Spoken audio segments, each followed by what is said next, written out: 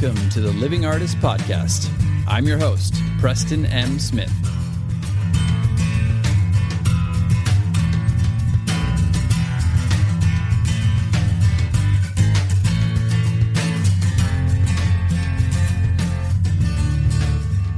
Hey, everybody. Welcome to the Living Artist Podcast. I'm Preston M. Smith, at PMS Artwork everywhere on internet land and socials. I want to thank you for landing on this podcast.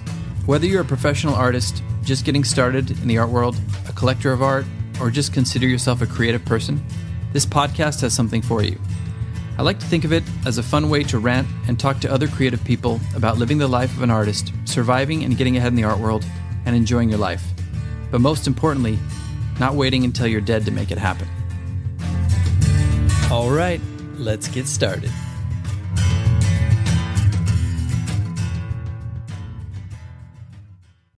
Look, Bumble knows you're exhausted by dating. All the, must not take yourself too seriously, and 6'1" since that matters, and what do I even say other than, hey? Well, that's why they're introducing an all-new Bumble, with exciting features to make compatibility easier, starting the chat better, and dating safer. They've changed, so you don't have to. Download the new Bumble now. So anyway, that's a long story, but that's how I started my hedge fund. So what do you do? Oh, I'm an artist. Oh, really? Like, you paint pictures? Yeah, that's right. I paint pictures. Well, hope you got a backup plan, kid. Because you're not going to make any money till you're dead, am I right?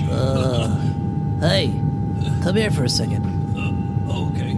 Lean in real close. Oh, okay. Closer. Yeah. Oh, I think you broke my nose. Oh, who would have thought you artists were so sensitive? Oh yeah, we're sensitive, all right. He broke the cardinal rule. Actually, two of them. Two things you never say to an artist. One, I hope you have a backup plan. And two, you're not going to make any money until you're dead. That's why I call this The Living Artist and don't wait till you're dead. And I used to hear that all the time when I was waiting tables. Some idiot would come in and think he's really funny, throwing down hundreds, and he'd be like, oh, I hear you're an artist. Oh, well, you're not going to make any money till you're dead, right? And everybody would laugh. It was like a bad scene from a movie. But that's just ridiculous. That's old software that needs to be updated. Every once in a while, we just need to kind of tell people that they're talking out of their ass and it's time to update the software. Today, I wanted to talk about, along the lines of this, a documentary that I just saw, which is called The Price of Everything. It is a documentary from HBO Documentary Films, and it is really good. Like, I would highly recommend it. But I will say that with a caveat. Don't just jump into it thinking it's going to be all fun and exciting, because it plays a lot of these old records, a lot of these old kind of loops of how artists are supposed to be and how they can make money or they can't make money. And it talks about, it's really about the art world and the art market. And when I say the art world and the art market, I mean the top players. And that's what everybody thinks about when they think about the art market or, you know, making a living as an artist. It's like, oh, are you with this blue chip gallery? What's your art going for? Like, what's your style? Are you just creating the same pieces and creating scarcity? And are your pieces being auctioned off? And, you know, that's what people think about when they think about a really successful artist. Or at least I do. It's an old kind of story that I have implanted in my head too. And you know what? It talks about that. There's a lot of that kind of milieu in this. A lot of high-end dealers, high-end auctioneers, high-end critics, very cerebral critics, and a lot of like really famous and talented artists. And, you know, I was watching it and some of these people, I'm just going to do the same thing that they do to us artists, and I'm just going to label them and not throw anybody's name out there or drag it through the mud and just call them the gatekeepers, because that's what they are. The people in this movie, in this documentary, are and epitomize what it means to be a gatekeeper in the art world. And it's really fun. You know, it's fun to see and peek behind that curtain and see what goes on. I mean, they're like auctioning off and selling Richters for like $20 and $30 million. And, you know, it shows this one artist who's like a Nigerian artist. I can't remember the name off the top of my head, but she's really good. She's living in Los Angeles also. She's starting to really do well in the art world. Her stock is kind of rising, in the art world. And it's funny because she just creates like 10 pieces a year because her stuff takes a really long time to create. And it's beautiful, beautiful work. But at one point in the documentary, they show a piece of hers that's being auctioned off at Sotheby's, and it ends up selling for $900,000. And, she's doing okay and she's doing well. And she's starting to make some money, but she's not at that point where I think she makes reference to not even owning a house at one point in the movie. But she's watching it on the laptop. They're like cutting between the Sotheby's auction and her. And it shows the piece, like the gavel go down, $900,000 sold. And she just kind of closes the laptop and looks up at the camera and goes, well, yeah. And the guy asks her, the documentary filmmaker asks her, how do you feel about that? And she's like, well, I don't know. And they basically get into it. And it's like, this guy bought a piece of hers at a show like 2 years ago, and he flipped it and he made like $900,000. And my wife had just come home from work and she was sitting down and she said, well, it's fine. I mean, she makes some money at least. And I said, no, she doesn't. She doesn't make any money off that. This was a collector who probably bought her piece for like 10 grand or 20 grand. Hey, 50 grand, whatever. And he turned around and auctioned it off for $900,000, and she gets zero of that. So that's like the old school art world we're talking about. And my wife was like, I'm glad I didn't watch the rest of this. It would have pissed me off too much. And for me, like, I know that. I know the game. I've accepted it. It doesn't bother me at all. But it's, it's unfair for sure. Now, you can auction off your own work as an artist, but I don't know what you have to be doing at that point to be doing something like that. But anyway, so this documentary, The Price of Everything, I would recommend it. But there's some people in there, a lot of gatekeepers and critics that are talking about, 99.9% of artists are not successful and don't have any money. And I was like, well, that's not true anymore. I mean, you're looking at your little bubble, which is basically like the stock market. And you're thinking like, oh yeah, some of these big names like Jeff Koons and Ai Weiwei and all these people. Okay, yeah, they're making millions and millions of dollars, maybe hundreds of millions of dollars.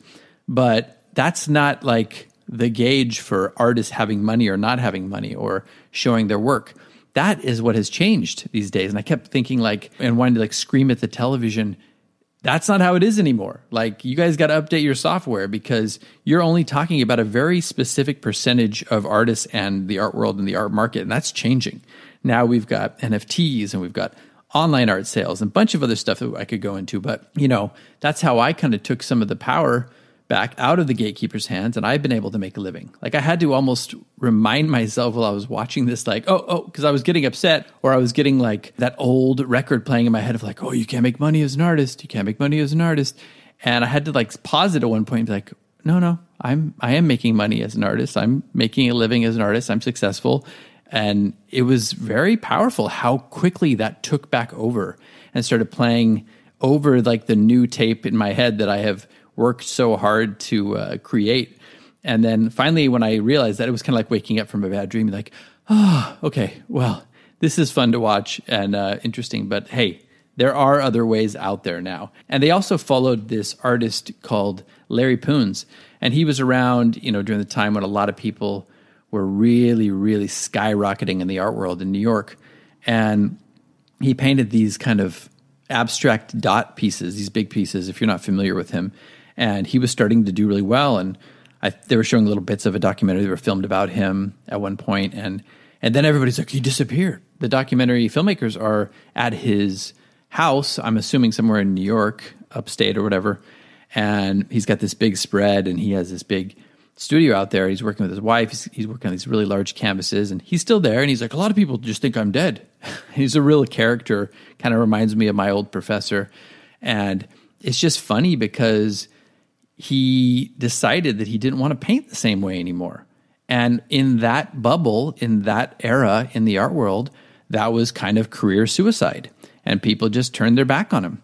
And it was like, well, he's washed up now. But the ironic thing about it was, and this shows you how fucked up the kind of art market can be, how backwards it can be, he's having a resurgence right now. And I don't know if this is 100% true, but this is true. He had a huge opening at this gallery in New York with a big dealer who came in and picked his pieces, and they're showing him at the end of the documentary with his work out there, and he's doing well. But one of the critics in the documentary basically said, and they pointed to people like him, they said that, well, these kind of market makers, like in the stock market, basically they're these art market makers who just kind of get together and decide, well, who's the most undervalued artist right now? And then they decide, well, let's make him or her or them famous again. Let's get their stock back up so we can turn a huge fucking profit. And you know what? That's money. And you know what? I don't even hate it. I don't even hate them for doing it. It's like, it's money, It's an asset. People want to make money. They want to turn a profit. But if you just look at it purely from a fairness standpoint, yeah, it's not fair. I mean, this artist chose to go his own path and do his own thing and change his style and paint. And who's to say that that couldn't have been just as good, or he could have just carried on with that and had a popular career. But this art market was dictating, well, this is a rule. This is a golden rule that you've broken.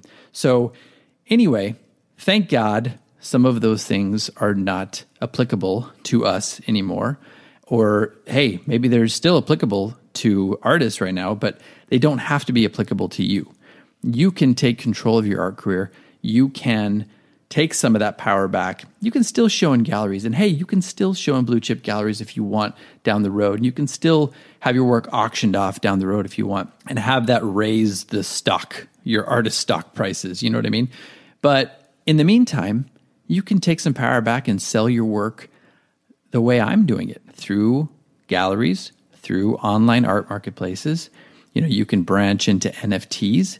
You can sell on social media. You can do all this. I know a lot of artists who are doing very well. Like I'm talking 6 figures just from doing their own path. Now, if you want to be a huge, big player and, be making the big dollars, like making hundreds of millions of dollars, you might have to play the game a little bit, but, hold on tight to your soul if you're going to do that, because it does take something out of you. And I just think it's wonderful.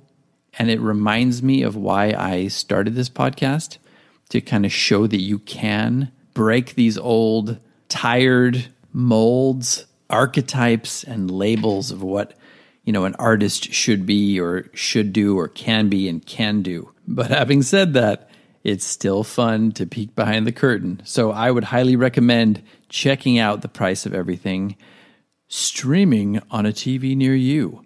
But it's just fun to kind of see behind the curtain, see what the market makers are doing, see how much some of these artists who are skyrocketing are making, see kind of the tips and tricks of the game when you're on that level. And you know what? I got a lot of ideas for career strategies and even like painting inspiration. So it's definitely worth a watch, because they have some really good artists on there and they show some really good pieces. And it's just kind of fun to see them loading them in and talking about the work, and just seeing some of these collectors who are like trading works for like hundreds of millions of dollars and stuff. And like, oh, I bought this one. Yeah, I bought this one for, this one was 70. And the documentary filmmaker's like, 70 million? He's like, yeah, 70 million. And now I'm trading it for this. And he never writes checks anymore. Some of these collectors never write checks anymore. They're just like trading pieces, and it's just information on a page, basically. But I've gone on about it enough. Just check it out. It's always good to know what's going on in the art world, even in the upper echelons of the art world. So hope you enjoyed this episode. Hope it has been inspirational and a little crazy, a little cray-cray, because the art world is definitely that. The art market is definitely that. But just focus in on what you can achieve, what you can accomplish in your own little bubble, and quiet the noise of people like this and these old records that play in your mind, and old people who say to you all the time, oh, you can't make a living as an artist. 99.9% of artists don't make any money. Bullshit. I'm not saying it's 90% of artists make money now, but it's definitely higher. Hey, 15%, 20%, that's a lot better than 0.01. So we are rising. Our stock, our overall general stock is rising. So put that in your pipe and smoke it. Thanks for listening to the podcast, everybody. I'll see you next time. Unless, of course, you want a black eye to go with that broken nose. All right. Take it easy. I'm done. This has been the Living Artist Podcast. Thank you so much for listening. I just want you to know that I appreciate you being here, and I'm grateful to be in your ears. Your art and creative life on this planet is meaningful, so thank you for sharing it with me. If you like this podcast, whatever platform you're listening to it on, please subscribe and share it with your friends. You can also leave me a positive review to show your support. This helps me to reach more people with the algorithmic magic and keep the show going strong. If you want to see more of what I do and check out the art that I create, you can visit my website at www.pmsartwork.com or follow me on social media everywhere at PMS Artwork. That's it for now. See you back here next time.